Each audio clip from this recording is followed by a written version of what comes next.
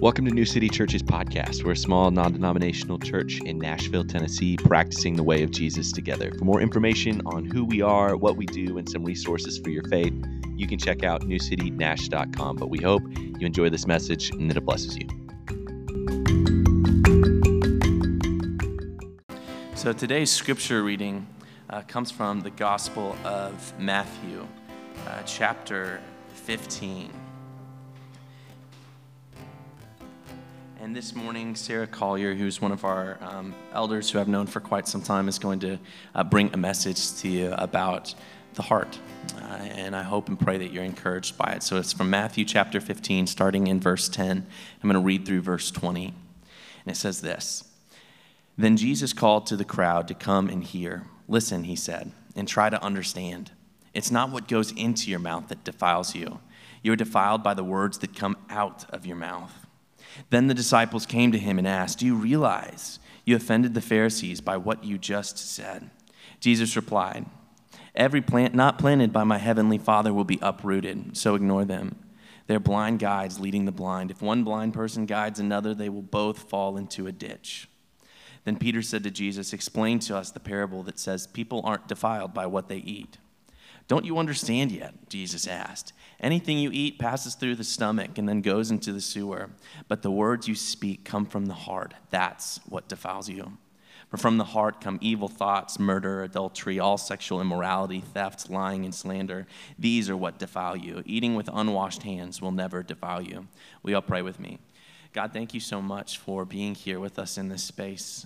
Thank you for being a God who loves us and who is good and kind and cares about our hearts. As Sarah speaks and brings a message that you've laid on our heart, I pray that the words that come out of our mouth will be of you and nothing else, that everything else will fade away. And God, I pray that whatever we bring today as we hear this message, whether that's stress, anxiety, joy, mourning, whatever it is, Lord, we bring that to you and ask that you speak to us in a really profound way. I'm reminded of Pentecost and how the Spirit descended upon the early followers of Jesus, and they were able to speak in these different languages. And so, God, even as Sarah preaches, I pray that you would use the words that come out of our mouth to speak specifically to us in the different language and the different things that we each need to hear. And I pray this in the name of the Father, and the Son, and the Spirit. Amen. Thanks, Trey. Hey, church. Good to see each and every one of you here. Hi, Future Church, people who will watch it or listen to it later. So my context, let me give you some context about me before I get this show on the road. I am a scientist. That's my profession. I'm a biomedical researcher by training, and I currently serve on faculty at one of our local health professions programs. And so I think a lot about the body. And perhaps that's why I selected this text, because it covers both the cardiovascular system and the digestive system in one passage. But I wanted to just share that if you would ask me in my professional context, tell me about the heart, Dr. Collier, I'd say, well, simply saying it's a muscular pump in a closed circuit of tubes. It starts and ends in the exact same place. But it has a really important role, right? I don't know of anyone who has successfully survived without their heart, right? So within that context, I want to take a look at this passage in Matthew. Matthew's context, as he brings the word to us, he is believed to be the tax collector that was called into discipleship with Jesus, one of those close 12. So this intimate knowledge of walking with the Lord. He is a Jewish tax collector, and so the majority of the Gospel of Matthew is telling us the story of how Jesus is the Messiah, the promised Messiah, in all that he does, in fulfillment of the law, in addressing all of these major ways of life for the Jews and the Gentiles at this time. So, as I read, I'm going to reread that passage one more time, but I'm going to actually start at the beginning because I think it's important to understand why the Pharisees, the religious people, are so upset with Jesus. So I'm going to back up to the top of chapter 15, and as I read, I pray that I give this message out of love because we're talking about the heart, right? Good. Some Pharisees and teachers of religious law now arrived from Jerusalem to see Jesus, and they asked him, "Why do your disciples disobey the age-old tradition? For they ignore our tradition of ceremonial hand-washing before they eat." Okay? The disciples are not washing hands before they eat, and the Pharisees are not pleased. Jesus replies, "And why do you, by your traditions, violate the direct commandments of God? For instance, God says, 'Honor your father and mother,' and anyone who speaks disrespectfully of father or mother must be put to death. But you say it is all right for people to say to their parents, 'Sorry, can't help you, for I have vowed to give to God what I would have given to you.' In this way, you say that they don't need to honor their parents, and so you cancel the word of God for the sake of your own tradition." He's basically calling them hypocrites. As it says, "You hypocrites," see, I told you. Isaiah was right when he prophesied about you. "These people honor me with their lips, but their hearts are far from me. Their worship is farce. They teach man-made ideas," and then as commands from God. So they have their priorities in the wrong place. They prioritize religion and tradition over the purpose of the law. Then we get into our emphasis passage that Trey just read. "Then Jesus called the crowd," so the people who had witnessed this, "to come and hear. 'Listen,' he said, 'and try to understand. It is not what goes into your mouth that defiles you. You are defiled by the words that come out of your mouth." Whew. Put a pin in that. And the disciples came to him and asked, "Do you realize that you offended the Pharisees," really important people at the time, "by what you just said?" Jesus replied, "Every plant not planted by my heavenly Father will be uprooted, so ignore them. They are blind guides leading the blind. And if one blind person guides another, they will both fall into a ditch." So again, their priorities and their understanding is misaligned. Then Peter said to Jesus, so disciples came, people came. Now, inner circle, Peter asks, "Explain to us the parable that says people aren't defiled by what they eat." This speaks to the law of clean and unclean foods, okay? And then Jesus says, "Don't you understand yet?" Jesus asks, "Anything you eat passes through the stomach and goes into the sewer, but the word you speak come from the heart. That defiles you. For from the heart come evil thoughts, murder, adultery, all sexual immorality, theft, lying, and slander. These are what defile you. Eating with unwashed hands will never defile you." So basically, Jesus here is setting the record straight. You know, the Pharisees, these very important people, came a very long way, 80-something miles, to have this conversation and call out the disciples. Think about that. On foot, by some animal transport. I mean, that still takes a lot of effort to call somebody out, I think. And Jesus says, no. This is not how we're going to do things. So, right before this, Jesus had done some miraculous things. He fed 5,000 people. He also had several other exchanges with the Pharisees about things that the Pharisees said were important, and Jesus said, not so much, perhaps. He also walked on water, right? Really amazing things. But the Pharisees are stuck in this idea of fighting for the law. And when I say the law, I mean the Torah. We've been talking about Leviticus for some time. So, thinking about the 10 Commandments with Moses to put it in context of the Old Testament, and then all the Levitical laws and traditions that were expected to be upheld by the community. The law was created by God and given to man to create order. There was no community order before that time. So God equipped them with it. However, from that point until now, things had gotten out of hand. Priorities had shifted away from the purpose of the law, which was to unify people with God. I don't know about you, but I feel like the law is incredibly daunting. I could never live up to the law. And praise God that I live on this side of the age of grace, because I don't think I could. But for the Pharisees, as I mentioned, they're really sticking to their tradition, insofar that they're missing the entire point of Christ the Messiah standing in front of them, doing all of this miraculous heaven work on earth. Francis Chan in the book Multiply refers to the Pharisees as religious overachievers, and I think that is a really appropriate moniker for them.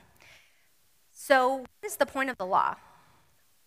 Because of the brokenness between people and God, God created a way. First, it was the law. Jesus, as we know, comes to fulfill that law. The law that they're referring to and sticking to here, or the supposed law, because it turns out they misunderstood entirely, they were referring to ceremonial laws that were supposed to be kept exclusively by the priests. But somehow it had permutated into this societal expectation that you are not fulfilling your faith tradition duty unless you wash your hands before you eat. There's a lot to be said for that, because apparently only 5% of the population washes their hands correctly. Just noodle with that for a half a second, okay? Just dry your hands after you wash them. That's all. My research shows that that's really important. The assumption is that you wash them first. But what they're talking about here is this argument of the disciples should be washing their hands before they eat. Well, that was only to be reserved for priests in ceremonial contexts. But instead, the Pharisees said, nope, we're just going to do that, and if you don't do that, you're breaking the law. And so their perspective and their understanding is completely shifted.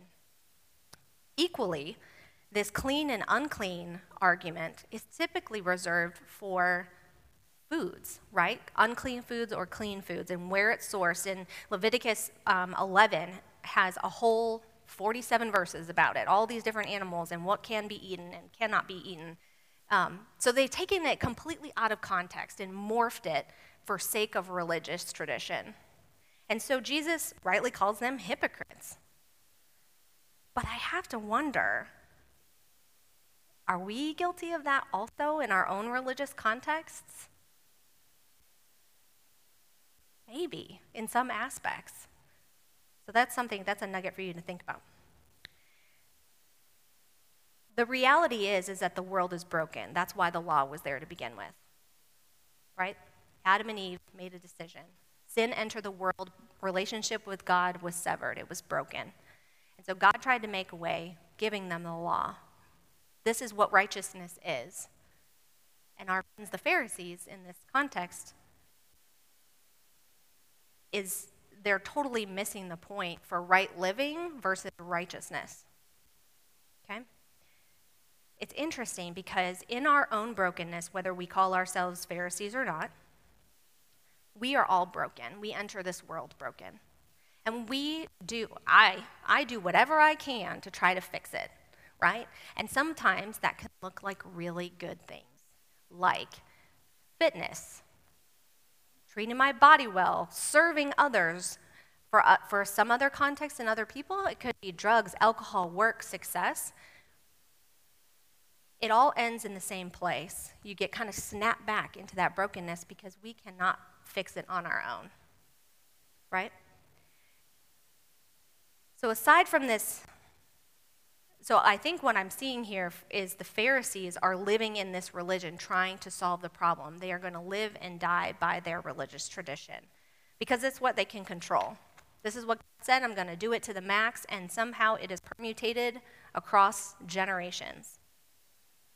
And these standards are being set inappropriately. But what does Jesus say? Here Jesus says to us and the people listening, none of that, the eating with unwashed hands, the what you eat and put inside your body is not what is going to defile you. So he's basically setting the record straight. Rather, what are we responsible for? The words you speak come from the heart, and that's what defiles you. For from the heart come evil thoughts, adultery, all sexual immorality, theft, lying, slander. Yikes, right? Your emotions, your motives, your whys, your urges all come from your heart. At this time, the word for heart is often listed first in a line of how we should honor God. Think about Deuteronomy. Love the Lord with all your heart, your soul, and your strength. In Matthew, Jesus also says, love the Lord your God as the first commandment with all your heart, your soul, and your mind. Everything starts at the heart, and that's why it's so important that we create practices and intention around what is going on in our hearts. Because we know our default setting is broken, and I want to try to fix it and control it on my own. And that's a Sarah Collier confession right there. Right? We are imperfect, and we are broken, and we try to solve it all day long, but we can't. So that puts us in a weird spot. We know the heart is important. We know that's where everything comes from, our thoughts, our actions, our behaviors, our motivations.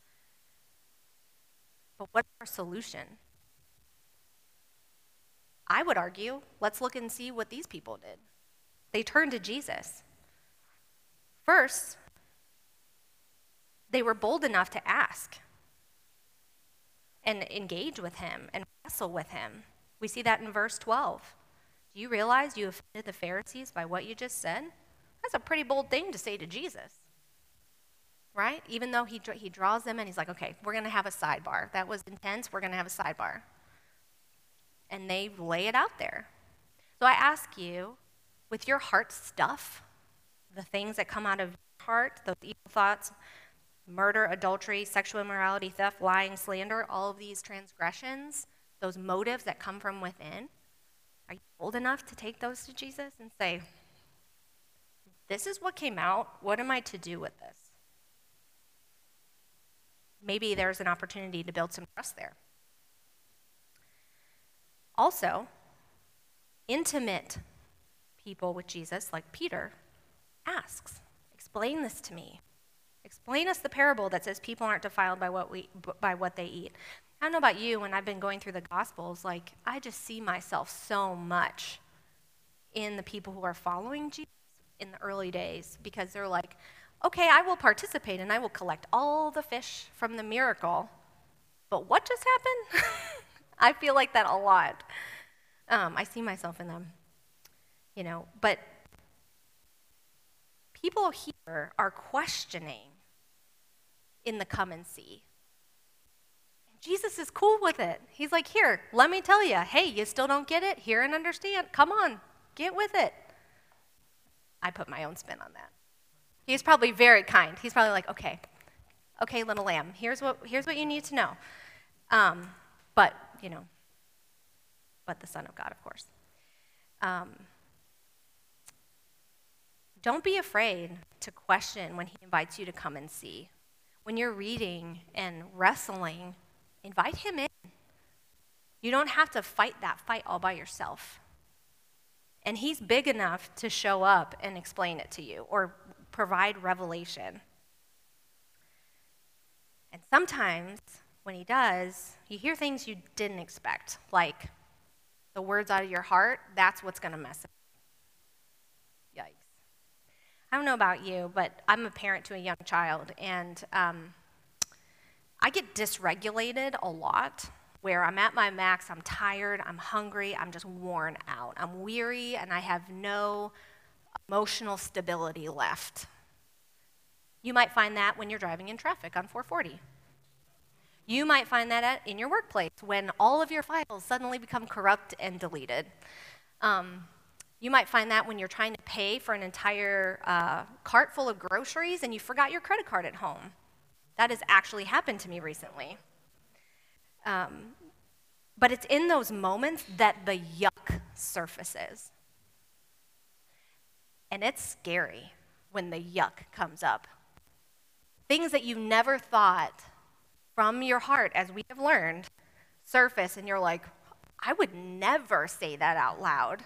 I would never act on that, whatever the yuck is. But I challenge you to sit with that yuck and decide how to invite Jesus into the yuck, because that's what he came for. He came in spite of our yuck and accepted us and loved us in spite of our yuck. Because those, as we're learning, motivates our thoughts and our actions because they come from the heart. We see this in other places in Scripture, such as James and Ephesians. So later writers in the early church keep recycling this idea that it's all about the heart. That's where you got to have the heart in check. That's why I titled the sermon, From the Heart. Right? It's all from the heart. Let's start with square one. Right? So, how can Jesus have the authority to even say this? It's a really good question. The reality is, Jesus has the power to see through all the yuck. He has the power to see into our hearts. 1 Samuel chapter 16, verse 7, this is in the Old Testament before even Jesus came to earth. We see one example of the difference of how God sees, and I think Jesus sees us, versus the way that we see each other. It says, "But the Lord said to Samuel, 'Don't judge by his appearance or height, for I have rejected him.'" This is in context of selecting a king.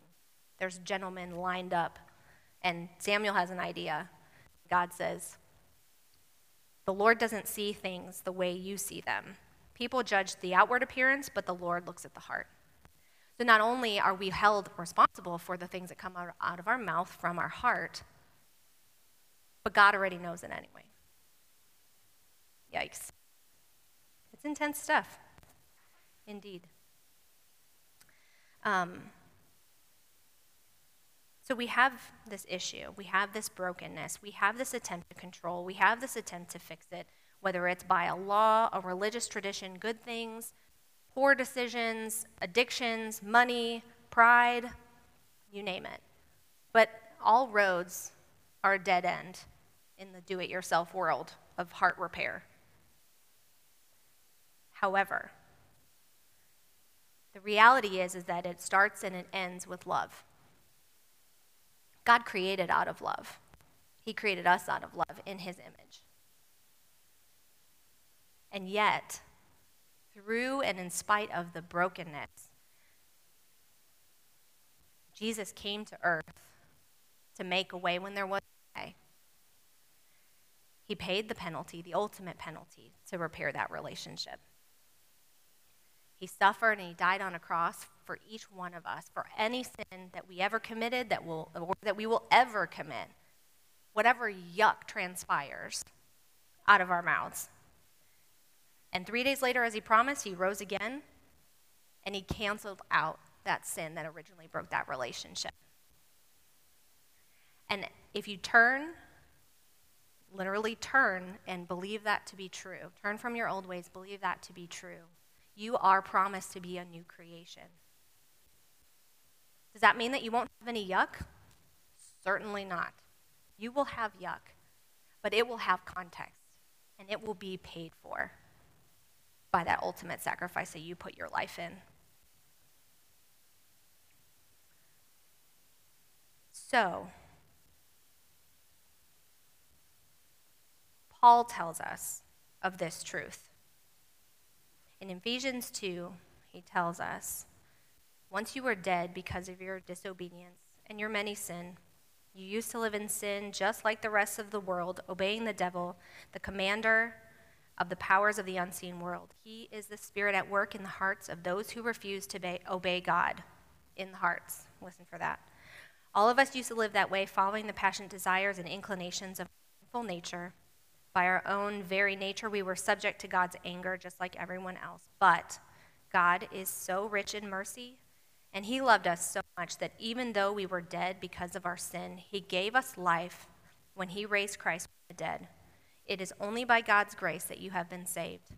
So all of those decisions, all of those self-help Band-Aids,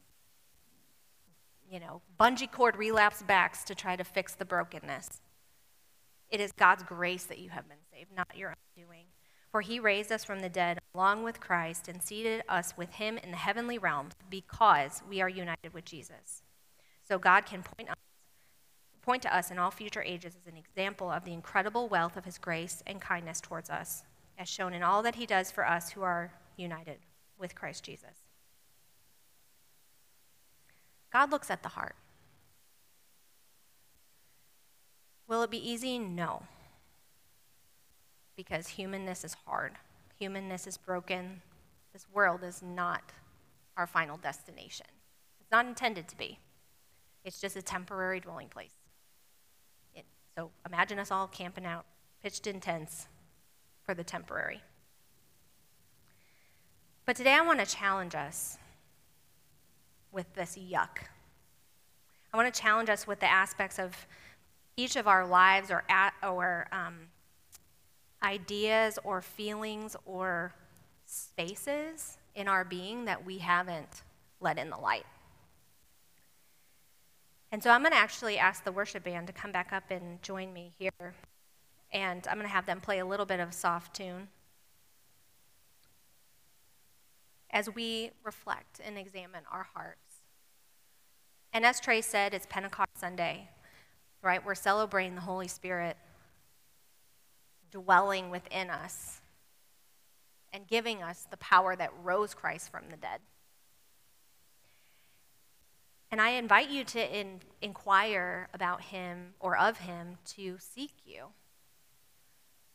to muck around, if you want to think about it that way. Muck around in the creek of your heart, looking for those spaces.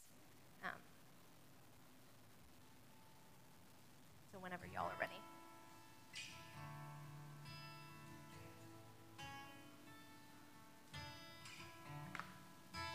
And as you hear this music, I want to ask you to, in this examination, check in. Who does your heart belong to? Have you put your faith in Jesus, making him the leader, the boss, the king of your life, as we read in Ephesians?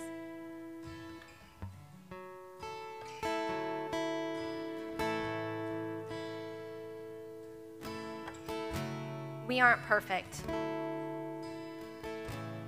but Jesus is.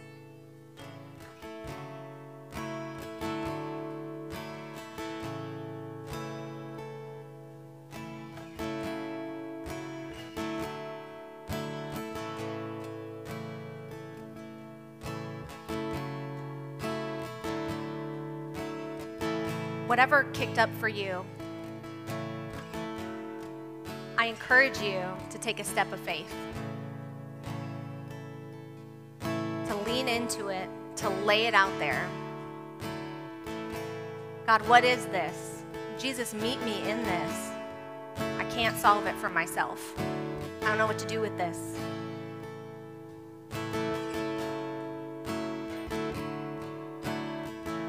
And as we close, I want to share a liturgy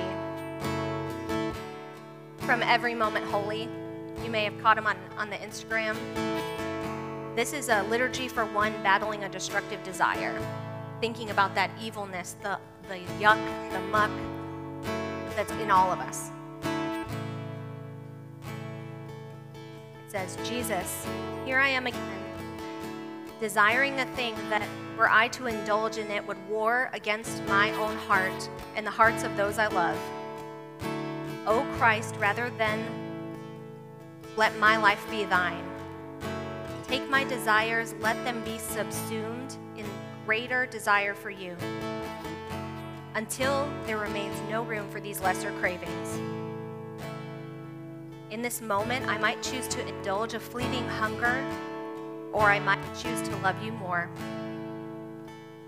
Faced with this temptation, I would rather choose you, Jesus, but I am weak, so be my strength. I am shadowed, be my light. I am selfish, unmake me now and refashion my desires, according to the better designs of your love. Given the choice of shame or glory, let me choose glory. Given the choice of this moment or eternity, let me choose in this moment what is eternal. Given the choice of this easy pleasure or the harder road of the cross, give me grace to choose to follow you, knowing that there is nowhere apart from your presence where I might find the peace that I long for. no lasting satisfaction apart from the reclamation of my heart. Let me build then, my King, a beautiful thing by long obedience, by the steady progression of small choices that laid end to end will become like the stones of a pleasing path, stretching to eternity, and unto your welcoming arms and into the sound of your voice pronouncing, well done. Amen.